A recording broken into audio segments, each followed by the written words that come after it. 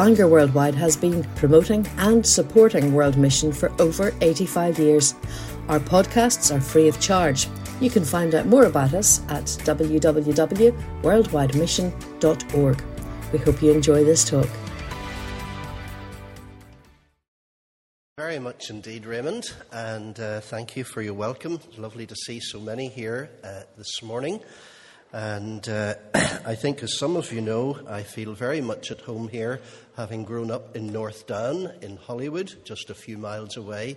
And we now live in Cavan, which is just south of the border, over towards the west. We've been there, we're in our 9th year in Cavan. And thank you for your reference to Scripture Union in the Republic of Ireland. One of the reasons I mentioned Scripture Union in the Republic of Ireland to Raymond is that my wife is one of 6 children, and all 6 came to know the Lord through the work and ministry of Scripture Union in the Republic of Ireland. They grew up in Cork. And in fact, the money in lieu of flowers for my mother-in-law's funeral just a few days ago was being given to the work and ministry of Scripture Union in the Republic of Ireland. And Helen's brother Baz has been chairman of SU there for quite a few years. So we as a family owe a tremendous amount to God and to the ministry of SU. I myself was converted at a Scripture Union camp. So we thank God for the ministry of SU. So thank you very much indeed. Now, if you have your Bible with you, would you please hold it? And if you do not have your Bible with you, I think there are Bibles in this Presbyterian church, are there? Did I see them around the seats and pews? So if you don't have yours with you, just grab one nearest to you and hold it and pretend for a few moments it's yours, okay? We'll give them back afterwards, team, okay? I'd like you to repeat after me these words. This is my Bible.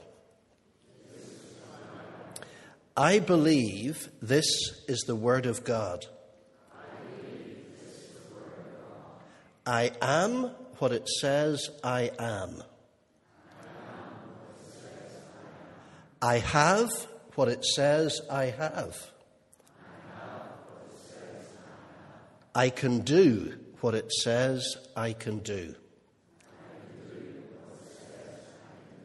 Now, do you believe that? I hope you do, and I hope we do together. This is the Word of God. It's not something somebody has made up. And here are words of truth and life that have the power to change lives, transform communities, and impact the world wherever it is we're serving. Now, as you know, in these Bible readings, we're looking at models of mission for the 21st century. And yesterday, if you were here, you will know that we looked at somebody whom most church families speak about every day of the week. Somebody called Epaphras.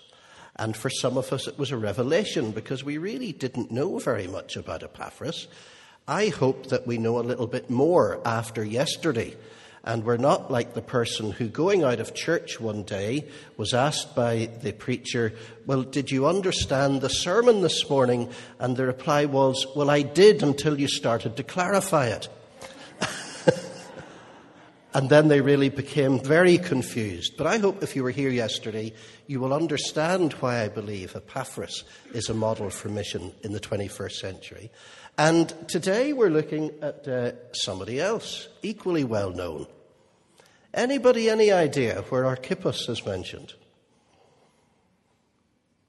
He's not exactly up there with Abraham and Peter and Paul and, you know, the big names. Well, he's actually mentioned in Colossians as well, but you'll have to wait a moment before we look, because I want to kind of paint the backdrop to the incredible missionary movement that we read about in the New Testament, particularly in the Acts of the Apostles, because in a way this is the backdrop to what we're looking at in these models of mission for the 21st century. I don't need to tell you that the Acts of the Apostles is the most exciting story of the explosion, expansion, and extension of the Church of Jesus Christ. Far beyond the boundaries of Judaism, invading the world of the Gentiles, Jew, Greek, the whole world, the whole gospel was starting to impact. And it is the most exciting of stories. Frontiers were crossed. Barriers were surmounted as the church grew. We see the good news spreading from Jerusalem throughout Judea, penetrating Samaria, and reaching out to what in those days would be considered the uttermost parts of the earth. And how did it happen? How did the good news spread? Was it primarily through the celebrities, the big names? I suggest to you it wasn't, and I'll tell you why. Turn with me to Acts chapter 8, please. Acts chapter 8, first verse.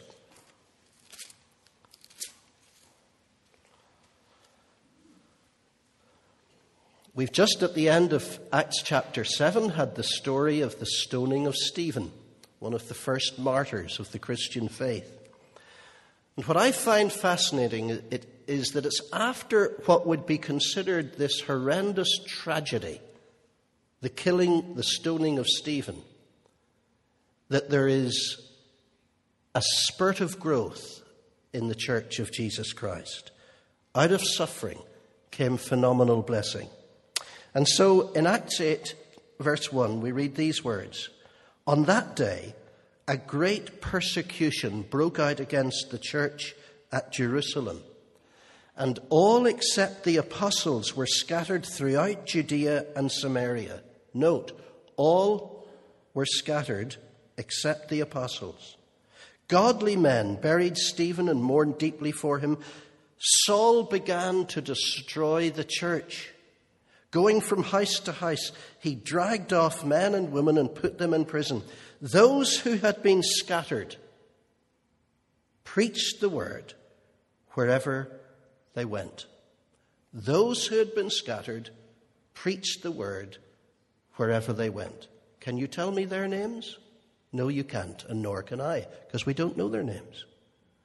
But this great army of people went out, scattered like Christian fertilizer wherever they went, gossiping the gospel, spreading the good news. And these are the people I call the unknowns. And I think the vital truth we need to grasp this week is that mission is about God using every single one of his children, the whole church. I think in the church today, particularly in the Western world, we are in real danger of reflecting the world and being obsessed with celebrity.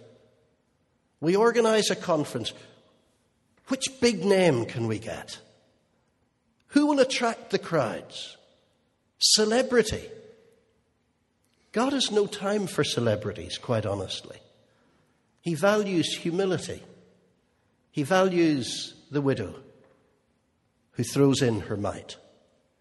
He values the little boy with his little loaves and a couple of fishes. And he takes what they offer and he multiplies it far beyond what anyone could imagine. That's our God, and that's the way he works. Of course he uses, and we need to pray for them, those whom he has raised up to be well-known leaders in the church, but he wants to use us all in ministry and mission. And when the history of the church is read in heaven, we will discover, as in New Testament times, again and again and again, the mission of the church was through the unknowns. The faithful wife, the loving neighbor, the caring citizen, the member of the church who was just Barnabas on 2 feet. Never mentioned from the pulpit, but boy, is that church enriched by that man or that woman or that young person. Because they love Jesus, they love God, they love others, and they just get on with it. Spreading the good news wherever they go, living the good news wherever they go. And boy, do they make a difference, and thank God for them. Ordinary Christian men and women doing what Jesus has called us to do, and being what Jesus has called us to be. And I would suggest to you that as you read through the Acts of the Apostles, and we read between the lines, most of the growth that happened in the church wasn't through actually Paul and Peter, but it was through these unknown Christians just living the life, scratching where people itched, expressing love of a different kind, a cross-shaped kind, Jesus' love and his word of truth. And I also suggest to you that nothing has changed. It's exactly the same in the 21st century. God wants to use each one of us, wherever we are, whoever we are, in his unique ministry of mission. Please, please, don't just think of the big names. Think of all those faithful men and women caring in the name of Jesus and making a difference and impacting the world. You know, we've talked for quite a few years now in the church about every member ministry, but some of us still haven't got it. I remember when I started out in ordained ministry and did local church leadership, I remember, this is the early 70s, asking someone in the congregation simply to read the scriptures at the front of the church. I was attacked afterwards. Somebody poked their finger into me and said, "We're paying you to do that." And now, come on. Where's the concept of the body of Christ? Where's the every member ministry? The whole church is called to bring the whole gospel to the whole world. And we are all a part of that exciting, divine, invading mission. Thank God we are. That's why I believe Archippus is somebody we need to know about. We really do. But before we dive into Archippus, let me just say one more thing. In the early 1980s, something happened in my life that had a profound impact on me. Someone that I looked up to, someone who'd been quite a help to me in my student days as a Christian in university, someone whom I had the most enormous respect for, and he didn't live on this island, someone whom God had used to help so many young Christians, particularly in the student world, had a mighty, mighty moral collapse. He tragically fell in the area of sexual misbehavior as a Christian leader. He had to resign from his church. He was a broken man, and for quite a few years he desperately tried to put together what had so tragically fallen apart. I had known him for quite a few years, and I have to tell you, I never knew, and most people didn't know, the personal struggles that he was going through and wrestling with. He struggled, he battled, but he fell once, and my goodness, how he fell. I couldn't condemn him. Instead, I wanted to try and help him. Of course, what he had done was wrong, but my heart and the hearts of many others bled for him, and we prayed for him. But I'll tell you what it taught me. It doesn't matter who you are in the body of Christ. You can fall, and fall hard. And we need to pray more for each other. There's a knife edge between living a life of holiness and living a life that dishonors God. It's all too easy to have a reputation that we live like one of the churches in Revelation 2 and 3. But the reality is we're dead inside. And sometimes in the church, let's be honest about it, we're not very good at caring for the wounded, for those who fall. That's why Archippus is somebody we need to know about. or actually more accurately, counsel that was given. Because the truth is, we know very little about Archippus and very little about his life. There are only 2 references to him in the New Testament. Look at Colossians chapter 4 and we'll see one of those 2 references. Colossians chapter 4.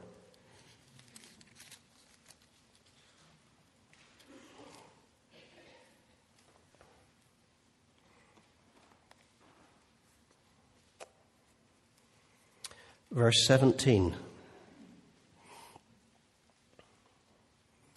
The Apostle Paul writes, "Tell Archippus, see to it that you complete the work you have received in the Lord."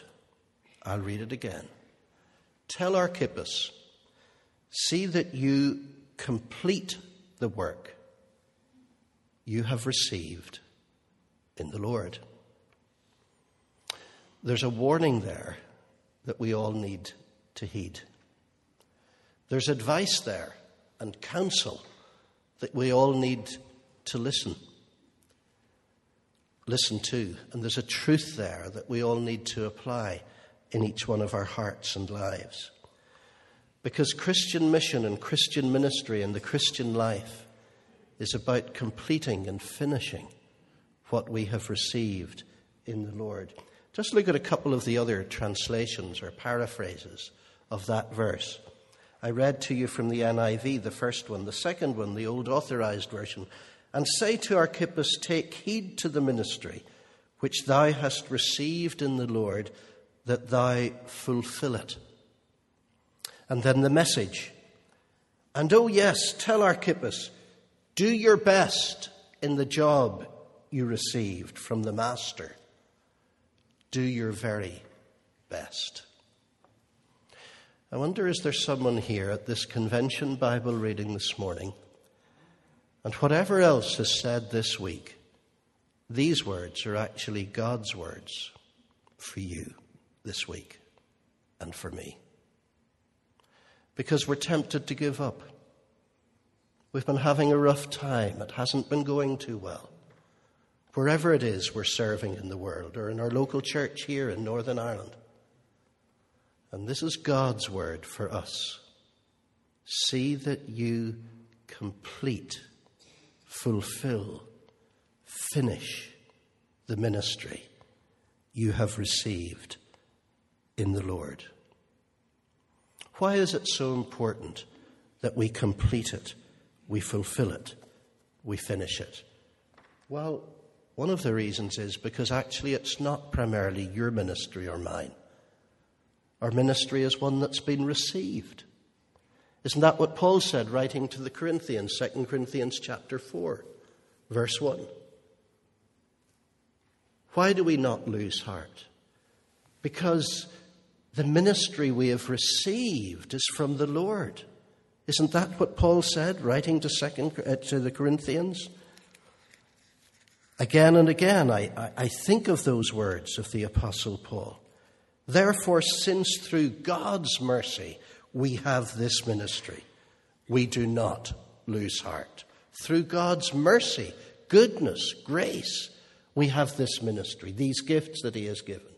And so we keep going. We don't lose heart. And there are times when we're all tempted to lose heart, to give up, to opt out, to forget about it all. See that you fulfill the ministry you received. You see, the gospel isn't something that a man or a woman made up. The gospel is good news that has been received. Read Galatians. Paul is emphatic about this. This is a revelation from God. This is not of man's invention. The message has been received and the ministry is received. It's all of grace. It's all of God. Didn't Raymond quote this morning? We love, why? Because he first loved us. So what we have is a treasure, an inheritance, a baton, a gospel baton of truth to pass on. And it's vital that we do. That's what mission's all about. passing on what has been received. And of course, if we're to do that, if we're to complete, if we're to finish, if we're to keep going, if we're to run through the finishing tape with the cloud of witnesses cheering us on and stand before Jesus and hear, "Well done, good and faithful servant," then we need to keep going and we need to stay close to the Lord. Some years ago, Helen and I adopted a little kind of saying just for us as a couple and for our marriage: clean and close. Isn't that the way God wants us to be before him? Clean before him, close to him. And a husband and a wife, clean before God and close to him and to each other. That's his divine ordinance. That famous Christian preacher in Scotland and church leader Robert Murray McCheyne, what are probably the best known words he ever spoke or wrote? "The greatest need of my people is my own personal holiness." The greatest need of my people is my own personal holiness. My walk with God, finishing, completing, fulfilling the ministry that I've received from him. Doing our best. Folks, let's be honest about it. There's some of us here this morning, and we know in our heart of hearts, we're just snoozing, boozing, and cruising at the moment. Let's be honest about it. We're just playing games. Jesus gave his best, and he calls us to give our best. The well-known President of the United States, or former President, Jimmy Carter, wrote a fascinating book, and if you haven't read it, I recommend it. It's an autobiography, and the title of the book is "Why Not the Best?" Why not the best? And in that book, Jimmy Carter describes how, as a young man, long before he was thinking of running to be President of the United States of America, he had an interview with one of the most famous admirals of the U.S. nuclear navy, an admiral called Admiral Rickover, Hyman Rickover to be precise. He served on active duty, the admiral, until he was 83 years old. That's not bad. That's not bad. So folks, if you're in your 70s, you're only an adolescent. Keep going. Think of Caleb, 84. Think of Admiral Rickover, 83, still going strong. And anyway, Jimmy Carter went to be personally interviewed by Admiral Rickover. Nobody looked forward to an interview with the Admiral, I can tell you.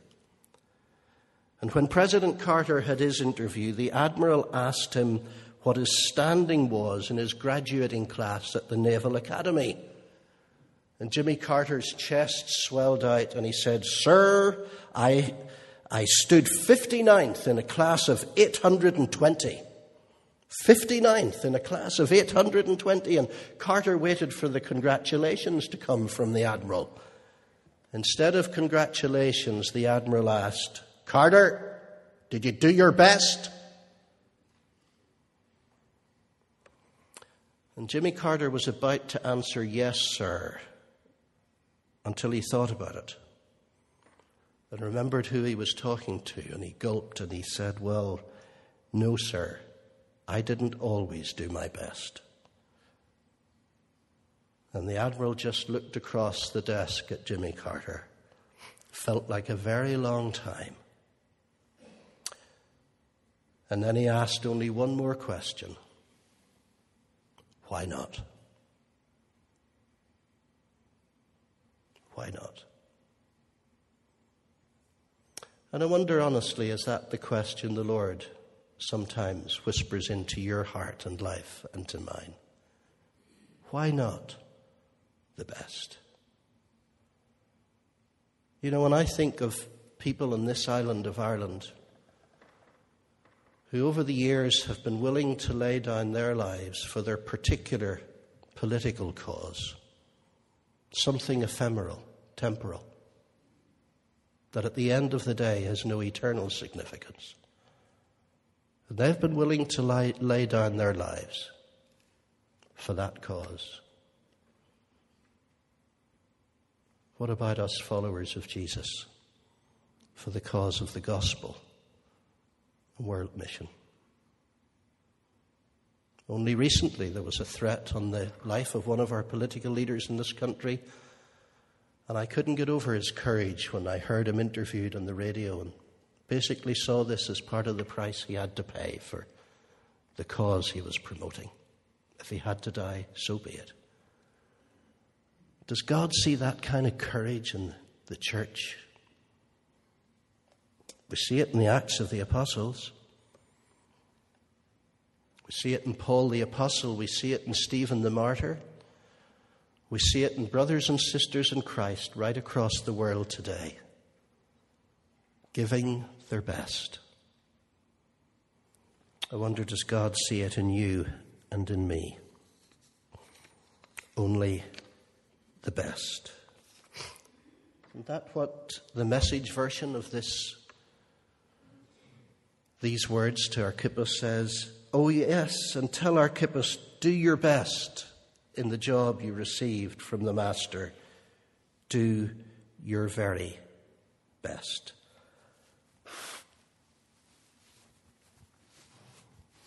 Why do we not do our best at times? Why are some of us not fulfilling and completing and finishing the ministry the Lord has given us? Well, could we just explore a couple of those things for a moment? I think sometimes for some of us it's disappointment, actually, that's holding us back. Some years ago, Helen and I took her parents over to England just for a short trip to see the family and to have a brief holiday, because her dad wouldn't fly, you see. Never flown in his life until he went to glory. And so we had to go by car ferry, and we stopped at a garden centre on the outskirts of Nottingham to have a quick lunch one day. We were only in the place about 40 minutes, I suppose, half an hour, 40 minutes. We came out. When I went to put the key in the driver's door, I thought, hey, this door looks as if it's been tampered with. And very quickly I realised the car had been broken into. I went straight to the boot where all our luggage was. It was an estate car and it was covered. The only item taken out of the boot was my mobile office bag, with my Bible in it that I'd used for years, some personal notes, and a laptop that had several years of work and some very personal things on it. Gone. It was on local radio in Nottingham. It was in some of the papers about this bishop from Ireland losing a very important bag. Didn't make an ounce of difference. Never turned up.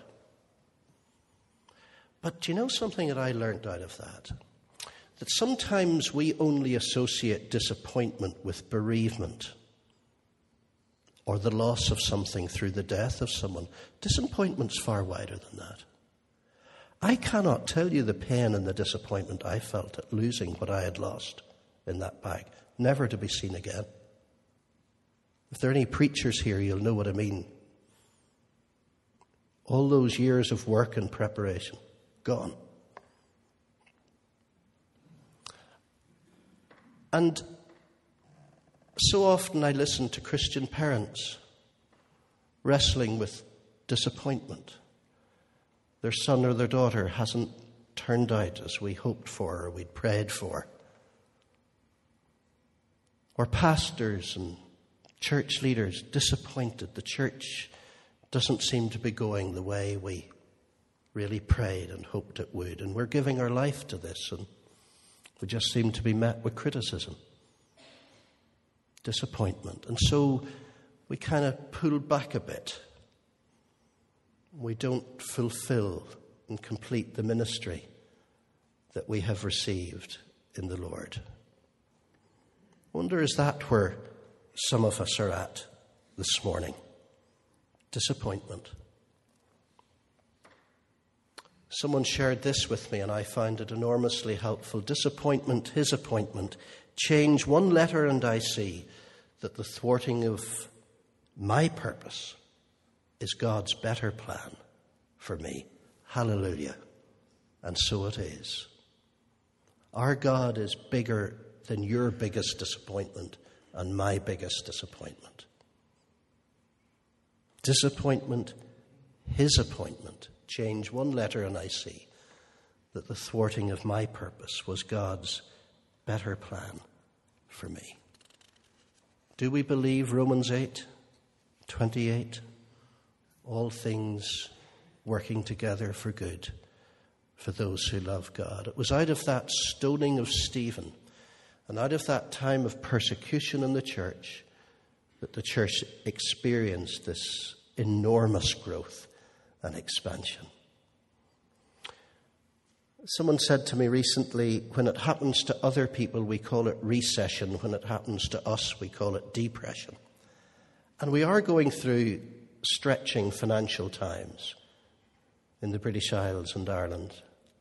But I wonder, under God, could it be a good thing?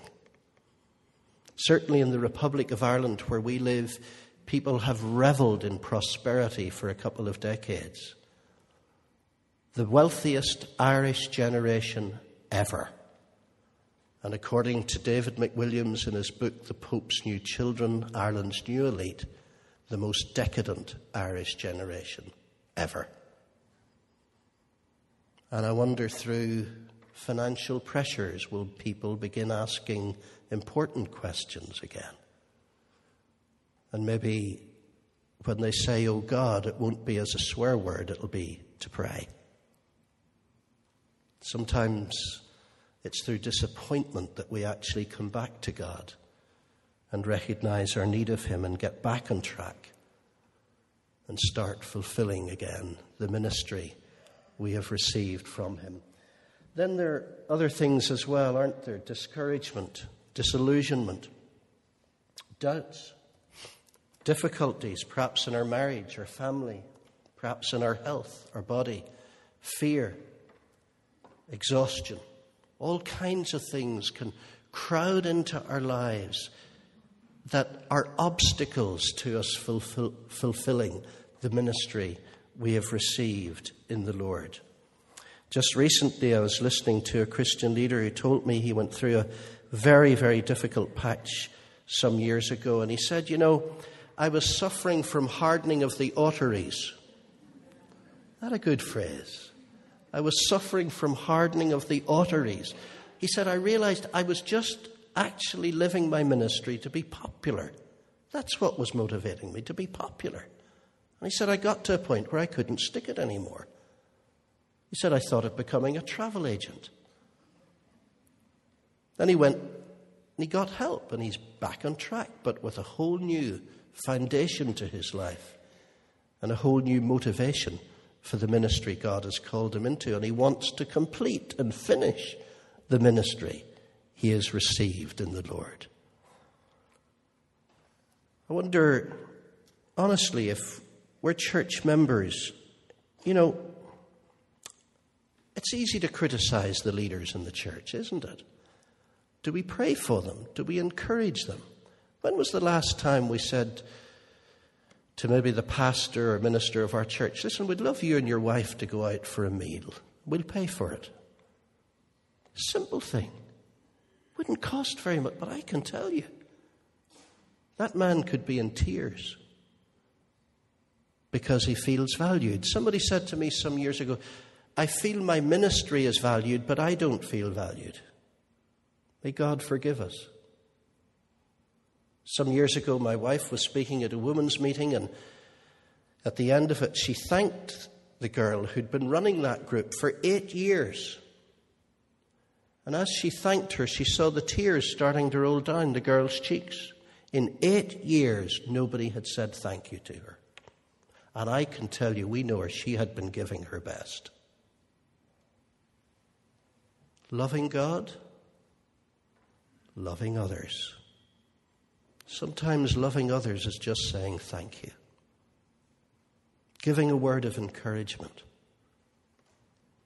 And Christian mission will not happen if we're not prioritizing loving God and loving others, fulfilling the ministry that we have received in the Lord. Could I just say something very briefly about the last thing there, to exhaustion? I did mention, I think, on Sunday night towards the end about burning out for God.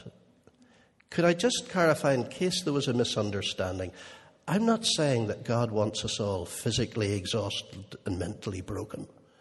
It's not what I meant. I meant we're living our lives out for God. We're seeking first his kingdom. We're wanting to finish the race. And some of us, though, we're living in such a way that we actually need to build in what I call some Bethanies, because we're actually working too hard. God rested one day in 7 when he created the world. Jesus practiced a Sabbath principle. Jesus had his Bethany, Martha's takeaway, Mary's tray bakes, good crack with Lazarus. Why did he love to go there? It was the best B&B in the country. He could go there and relax. Where are the places you go to relax? Some of us are working so hard, we've actually gone beyond where the Lord wants us to go. I remember a very good friend going into his church office one day, and his secretary said to him, "Oh, are you not taking the funeral?" He said, "What funeral?" He'd never forgotten a funeral in his life. Within 1 hour, he was in hospital. Utter exhaustion. Thank God he made a wonderful recovery. When was the last time we read Paul's words to the elders from Ephesus whom he met at Miletus? He talked to those elders about watching over or guarding the flock of God, God's flock. But what did he say to them first? He said, guard yourselves. Guard yourselves and the flock that God has entrusted to your care. And part of fulfilling God's ministry that we've received is actually guarding ourselves. Or as Paul said to the young Timothy, I think it's 1 Timothy 4:16, watch your life and your doctrine closely. And some of us have got out of sync and out of balance in our life and lifestyles.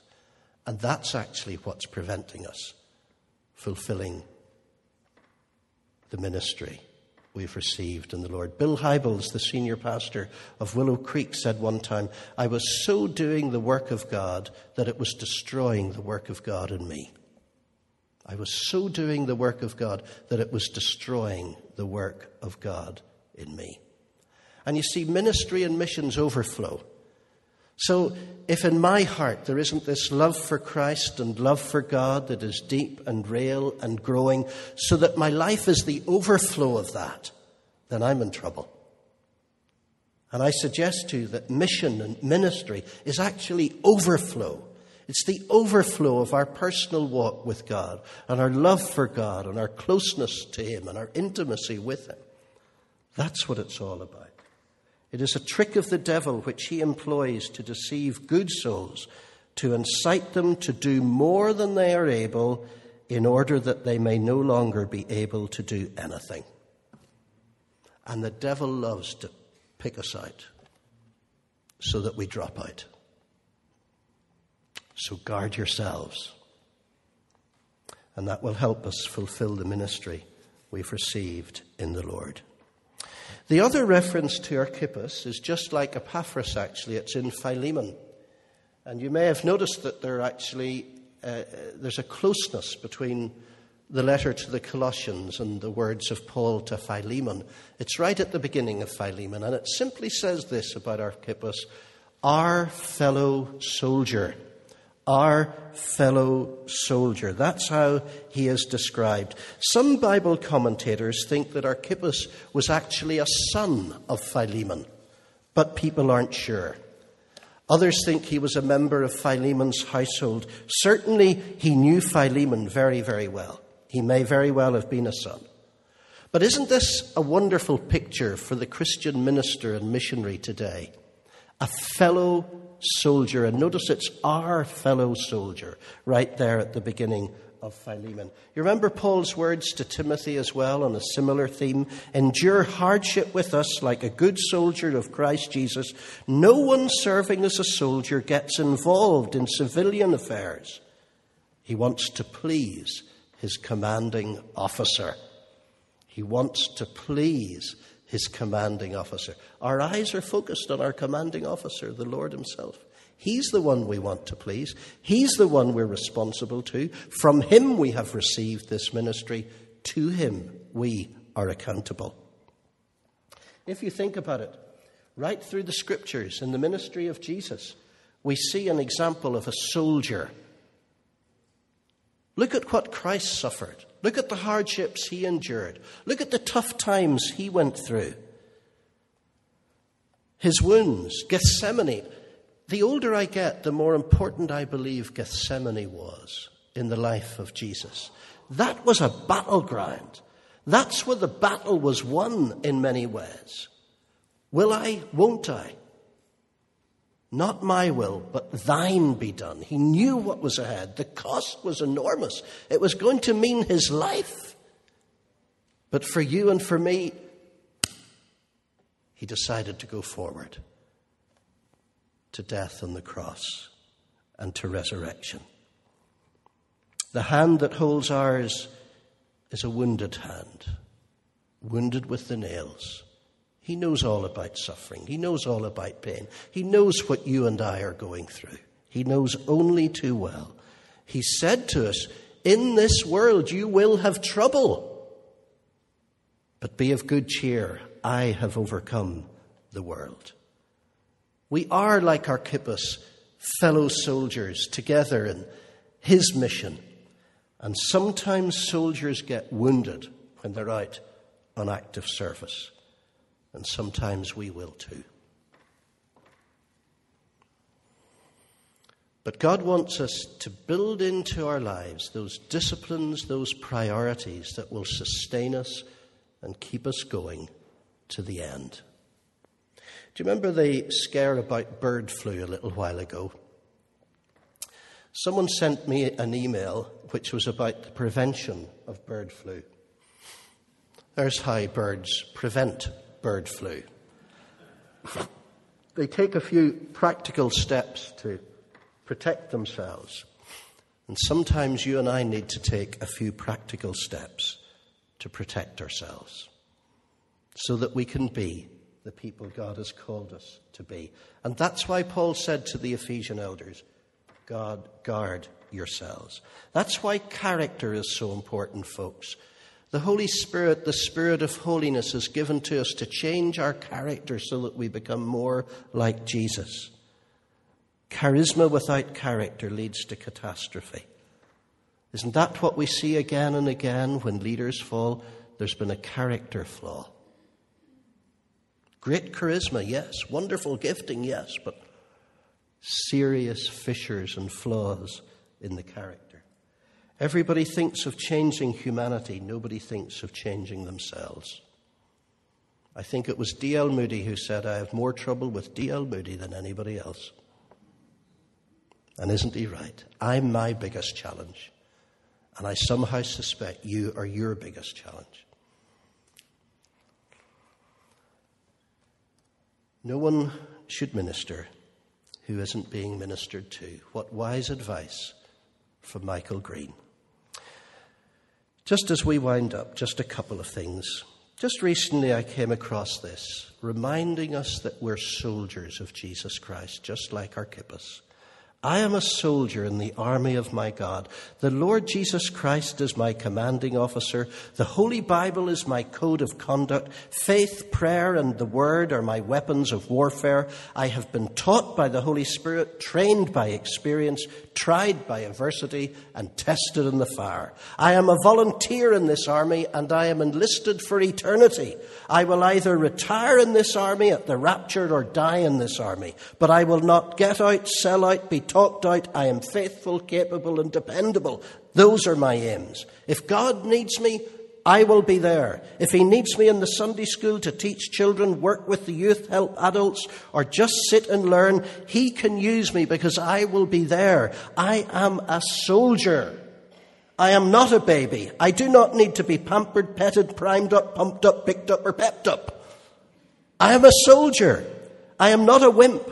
I am in place, saluting my king, obeying his orders, praising his name, and building his kingdom. I do not need to be cuddled, cradled, cared for, or catered to. I am committed to be a soldier of the King.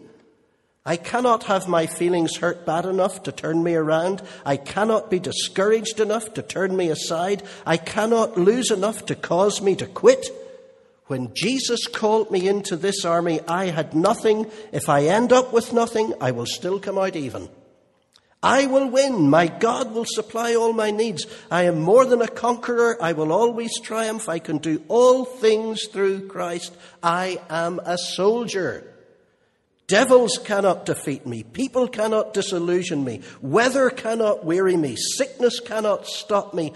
Battles cannot beat me. Money cannot buy me. Governments cannot silence me. And hell cannot handle me. I am a soldier. Will you stand with me? Now, sometimes soldiers fall, and sometimes soldiers get wounded, and when that happens, we need to help each other. That's why we're part of the body of Christ. So with this, I finish. Just some lessons and a final quote. God calls and uses each one of his children. Archippus is an example of that. He uses and blesses the unknowns. Archippus is an example of that. Most of us didn't know where to look for him in the Scriptures. Our ministry is received. It's not invented. We didn't promote ourselves. It's his call. God calls us to fulfill and to finish. God warns us to watch and to guard. Does he have us? Tell me. Does he have us?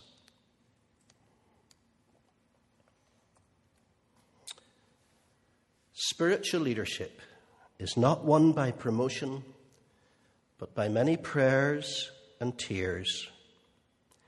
It is attained by confession of sin and much heart-searching and humbling before God, by self-surrender, a courageous sacrifice of every idol, a bold, deathless, uncompromising, and uncomplaining embrace of the cross, and by an eternal, unfaltering looking unto Jesus crucified.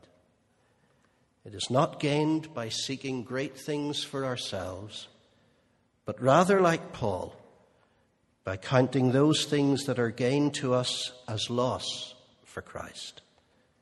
That is a great price, but it must be unflinchingly paid by him who would not merely be a nominal but a real spiritual leader of men, a real missionary, a real minister, a real servant of Christ, a servant or a leader whose power is recognized and felt in heaven, on earth, and in hell. And may God so use you and me, and so use the ministry of this convention this week, that its power and impact will be recognized in heaven and on earth and in hell. Let us pray.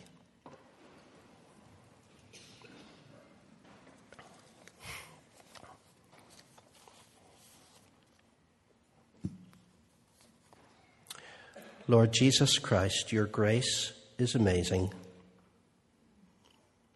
Anything good that we have or are has been received.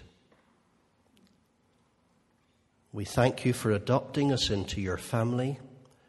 We thank you for calling us to yourself. And we thank you for the ministry that each one of us has received from you. By your grace and in the power of your Holy Spirit, help us to fulfill, to finish, to complete that ministry and to give our best. In the name of the one who gave his best, we pray. Amen.